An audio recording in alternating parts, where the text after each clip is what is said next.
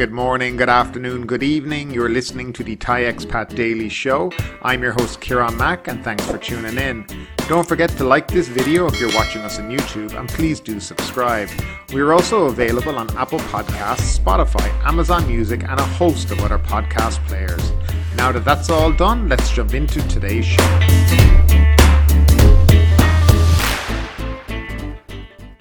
Well, hello there and good morning and welcome back to the Thai Expat Daily Show. Today is Wednesday, the 14th of September, 2022. Delighted you've been able to tune back into the show. Don't forget to like this video and do subscribe if you're enjoying the content. And we're going to jump into the first story of the day. Supreme Court orders rehabilitation of Maya Bay using funds from the beach film production. The Environmental Cases Division of Thailand's Supreme Court has upheld the acquittal of former Agricultural Minister Pongpol Adrakasarn, the Royal Forest Department and its former Director General Prayut Surasawadi on charges of violating the National Park Act by allowing the use of Maya Bay and beach on the island of Phi Phi Island off Krabi Province as the location for the shooting of the film The Beach in 1999. The court did, however, order the Royal Forest Department to undertake sustainable rehabilitation of Maya Bay and the island on which it is located. Regarding 20th Century Fox and Santa International Film Productions, which were responsible for changing the landscape of the beach for the shooting of the film, the Supreme Court upheld the compromise agreement signed in 2018 by the two companies and the plaintiffs, under which the former agreed to provide 10 million baht for the rehabilitation of the landscape of Maya Bay to be undertaken by the Royal Forest Department and for the department to report the progress of its works once every year for 3 years. The case dates back to 1999 when the mayors of the Krabi Provincial Administration Organisation, Ao Nang Tambon Administration Organisation and 17 local environmentalists filed a lawsuit with the Civil Court against the Agricultural Ministry, the Forest Department Director General and 20th Century Fox and Santa International Film Production for allegedly ruining the landscape and the environment of Maya Bay during the shooting of the film The Beach. Starring Leonardo DiCaprio, the movie is about a backpacker who visits Thailand in search of a paradise island. The plaintiffs asked the court to suspend the shooting of the film and demanded 100 million baht in compensation for the rehabilitation of the landscape and ecological system on the island. They accused the companies of moving in heavy equipment to alter the landscape of the beach and replace many indigenous plants with coconut trees to create a setting that met the plot of the movie. The Civil Court accepted the case in 2012 and it dragged on through 3 courts until the final verdict of the Supreme Court was read yesterday. And moving along with a couple of shorter stories. The Constitutional Court are to meet Wednesday, which is today, to consider Prayut's tenure case. Constitutional Court judges are expected to meet today to begin deliberating on whether suspended Prime Minister Prayut Chan-o-cha has exceeded his term limit. The court has received statements from Prayut and 2 former members of the 2017 Constitution Drafting Committee, ex-chairman Michai Ruchapan and ex-secretary Pakorn Nilprapun. However, Wednesday's meeting was scheduled 1 day after it received the minutes of the CDC's 501st meeting held on September 11, 2018. The court demanded to see the minutes after Michai wrote in his statement that views he expressed during the 500th meeting had been misrepresented by those arguing that Prayut's term ended on August 24th. In his statement, Michai said Prayut's 8-year term as Premier should be counted from April 6, 2017, when the current constitution was enacted. On Wednesday, the court is expected to announce that it has enough evidence to make a decision on Prayut's tenure within the next 15 days, the timeline for a ruling in such cases. The case stems from a petition lodged by the opposition, which asked the court to rule on whether Prayut's 8-year term ended on August 24th. So yes, looks like now we are going to see maybe some decision on this coming out in the next couple of weeks.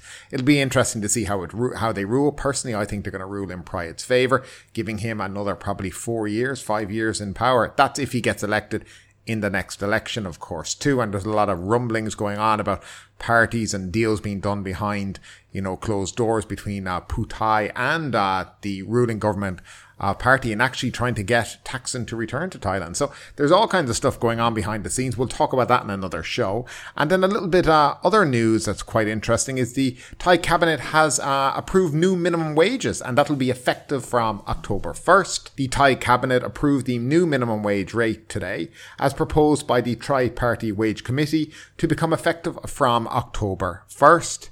The last time the minimum wage was adjusted was in early 2020. The new minimum wage is divided into 9 rates, with the maximum set at 354 baht per day and the minimum set at 328 in accordance with the cost of living in each province. Now, the new minimum wage is kind of as follows. So 354 baht, that's the highest tier. You can earn that in Chonburi, Rayong and in Phuket. Then 353 baht in Bangkok, Nonthaburi and other places like Nakhon Pathom, Pathum Thani, Samut Prakan and Samut Sakhon. If you go down to the likes of Chiang Mai, it's 340 baht, and that would be the same for Surat Thani as well. 338 baht in the likes of Mukdahan.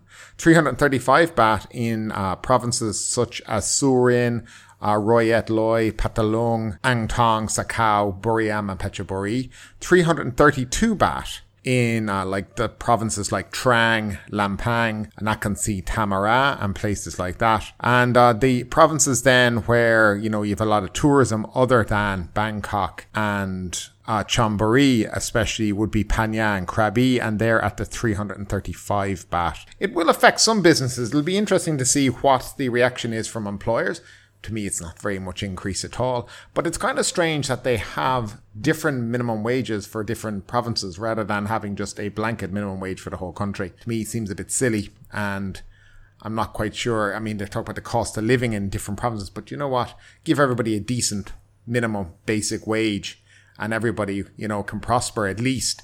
354 baht here, 328 in another place. Just give everybody the 354. I still think for a day's work, it's a shockingly low amount.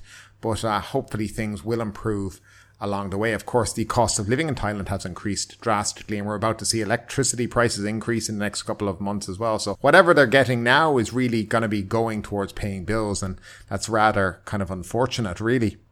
And next up, and moving on to a story that I thought had kind of gone out of the news, but it seems to be creeping back into not just the news here in Thailand, but also abroad. And I've noticed various news media in other countries now in Europe are starting to talk about this. But COVID seems to be on the increase in Europe at the moment. And yes, the highly contagious third generation COVID has arrived in Thailand.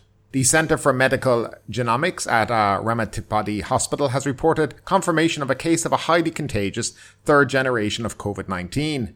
A posting on the centre's Facebook account identified the virus as BA 2.75.2, a subvariant of the Omicron variant, and advised of the need to prepare for a possible new wave of Omicron infections. The centre said that according to the Indian SARS-CoV-2 Genomics Consortium, India's genome sequencing agency, BA 2.75.2 evolved from BA 2.75, which started to spread in India in May and showed the most mutations when compared with other COVID-19 strains in India. BA 2.75 kept mutating, and one of the mutations was the BA 2.75.2. Ramathipati Hospital Centre quoted an immunological expert at Peking University as saying that the BA 2.5.2 was the strain most capable of avoiding antibodies and could be the super contagious Omicron subvariant.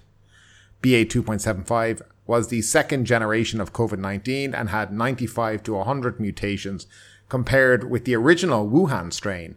Its relative growth advantage was about 37% compared with other strains in India. The third generation was 95 to 100 mutations compared with Wuhan, but its relative growth advantage was 248% compared with BA 2.75 in India.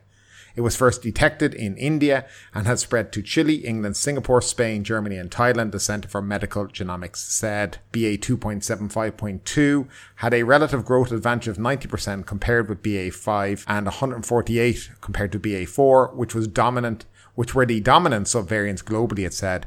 The centre said it found one case of 2.75.2 reported from Thailand to the database of the Global Initiative of Sharing Aviation Influenza Data, and that's the GSAID.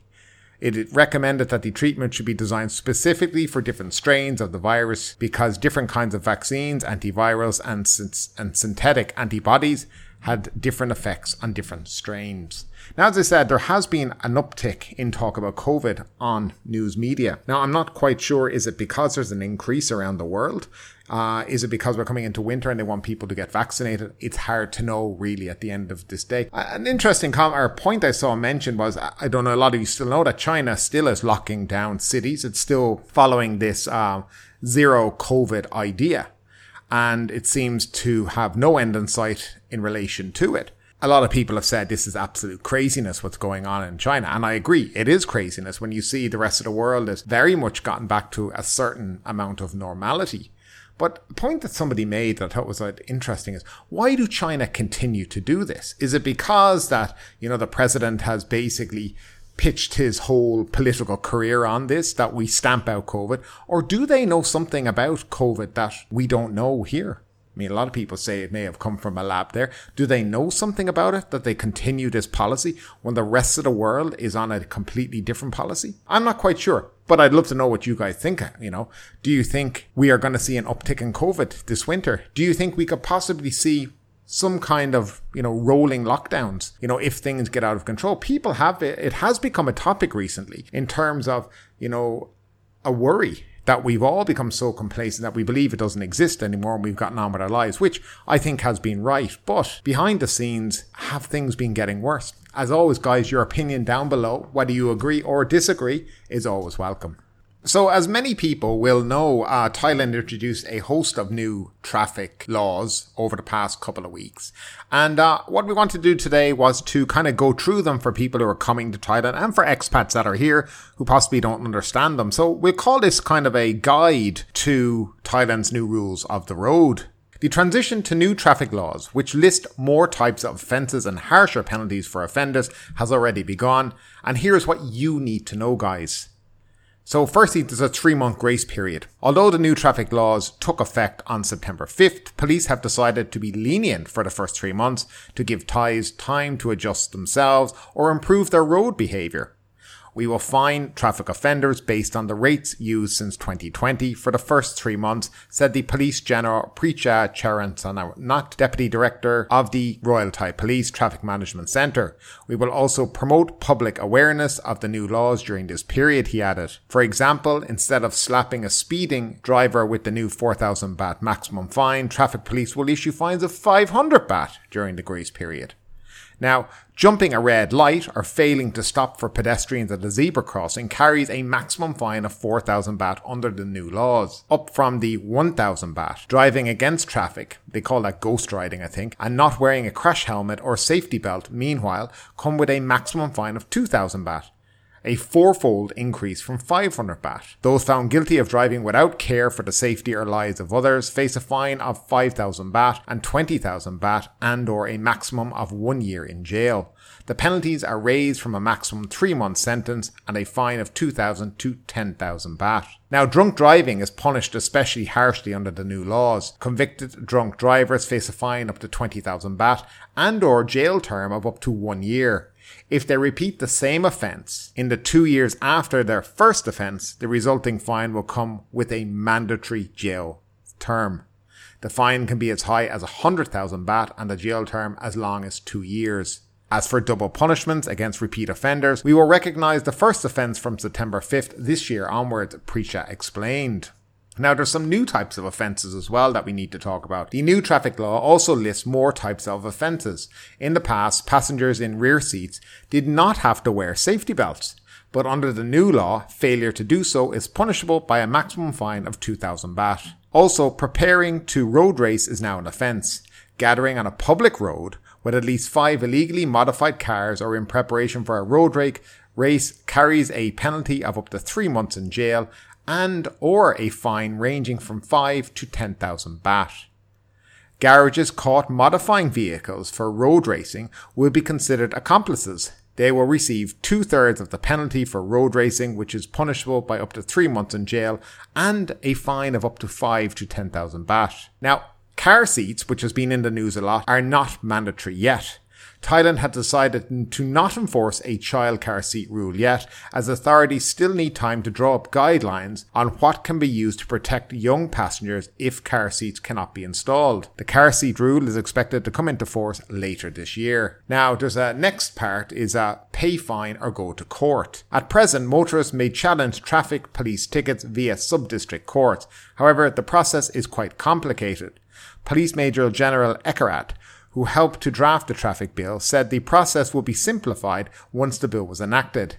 The draft law had already been given a green light by the Cabinet and is being reviewed by the Council of State, the government legal experts. The bill stipulates that a traffic police officer who loses in a court challenge will face disciplinary action. This way, traffic policemen will be more cautious about issuing tickets, Ekarat said. This year, road accidents have so far killed 10,186 people and injured 640,680 people. Most accidents involved were motorcycles, and most of the victims were riders of motorbikes. So they are going out after drivers on the road, trying to change behaviour from fines, but I think it needs to start a lot before we get to the fines and all that. It needs to start with proper driver education on the roads. Proper tests. I mean, has anybody ever gone for a test here? Some of the tests seem rather silly, put your foot down on the pedal and stop it when it goes red, for the light. I mean, if you've ever seen it, it kind of, you're like, what? Stuff like this. I think what needs to be a lot, tougher is the driving test itself. Firstly, the written test. The questions need to be changing all the time. Not this thing where the questions are people nearly know the answers before they go in. And then the actual test itself, when you go out in the car, not some little rinkety-dink circle or circuit where you go around. You need to be out on the real road with somebody judging what you're doing and marking you harshly and deciding if you are competent to drive a car or a motorbike. When I did my test many moons ago, I passed it when I think I was 18, but nevertheless, the driving instructor asked me at the end of it, how many hours would I guess that I've driven in my lifetime? And I said, maybe a couple of hundred. And he said, really, that's not enough. To be competent on the road, you need many, many hours on the road, but you also need many hours learning to drive, studying, and becoming familiar with how to drive. At the end of the day, a car, a motorbike is a deadly weapon in the hands of a buffoon. Every day that I drive here in Thailand, the stuff that I see in the roads, I mean, you could make a daily TV show out of it. Maybe I'll just start fitting a camera in the front of my car. I mean, some of the stuff is just mind-boggling, and there definitely needs to be an improvement on the roads here. And they're talking about, dangerous driving, you're going to be a fine. I have never seen in my time here in Thailand anyone ever pulled over by a police car for dangerous driving. Never, ever. The most you see in the roads here is possibly a copper, traffic police, standing at a traffic light section, changing the colours of the traffic light from red to green and back again. That's about it. I have seen on occasion the highway police out with their speed cameras, but it's very, very irregular. It doesn't happen that often. So things like that, need a lot more improvement. I remember not so long ago, I got a ticket for apparently breaking a red light, and I paid the fine because it was only 500 baht. And the bottom line is, I don't believe I broke the red line. But the place where I got fined is what really bothered me more than anything. Now, if anybody's familiar in Phuket, there's an area down near, the best place to describe it is after the Heroines Monument. Keep driving down, you come to a very Muslim area, and there's a big traffic light section here. And that's where I got caught. Now, I didn't mind paying the 500. Maybe I wasn't wrong. I don't know. Sometimes you follow the traffic and, it does happen. But this junction in particular, there's days where you can be sitting there to go through and there's literally motorbikes driving the opposite way across the intersection in a cross shape, but yet they get away with it. There's never a fine for any of them. And obviously they have cameras there because they're catching people like myself and other drivers who I know who've been caught, but it seems only the car that gets the ticket. The motorbike drivers and the poor driving behaviour on their behalf is never punished.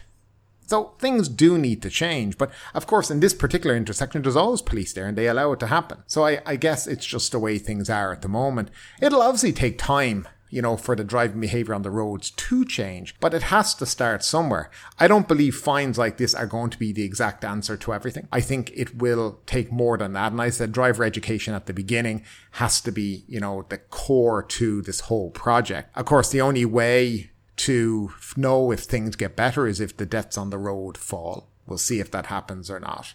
They do like to pay a lot of attention to busy holiday periods, like Songkran and Christmas. They say, the 7 days of danger. And every policeman's out on the road pulling people over and, they're very proud that only a few people died or there was a few accidents. My whole issue is, why don't you do that every day of the year and make it safer? Now, in relation to driving here in Thailand, especially for tourists who rent motorbikes, there's a bit of an issue. I saw on Facebook a guy was talking about how he went and he got his international driving license. And then he was pulled over by a policeman and he was given a ticket. Well, the reason he was given a ticket because he had his international driver's license and his home driver's license. And the reason he was given a ticket because he was on a motorbike was because his home driving license is not for a motorbike. And hence, your international driving license then is not for a motorbike, and you shouldn't be on a motorbike because you don't have a license for it. And that's one of the things that a lot of people get caught by here, is thinking, we just get the international driving license, then we can drive. You have to have a motorbike license to be able to drive here in Thailand. And that's something that should be stressed to people. To be honest, it's a lot safer in this country to drive in a car.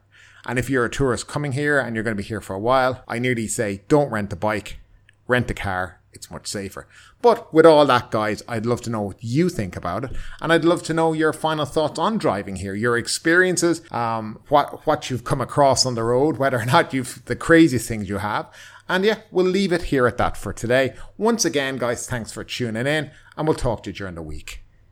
But ultimately, with this story or anything else that stood out to you today, I'd love to know your thoughts in the comments down below. Because yes, this is a news show, but it's also a conversation. Now keep that conversation going. Make sure you like this video, subscribe to the channel, share the video, and do all the good stuff that does help that YouTube algorithm. But ultimately, my name is Kieran Mack. You've been listening to the Thai Expat Daily Show, and we will see you next time.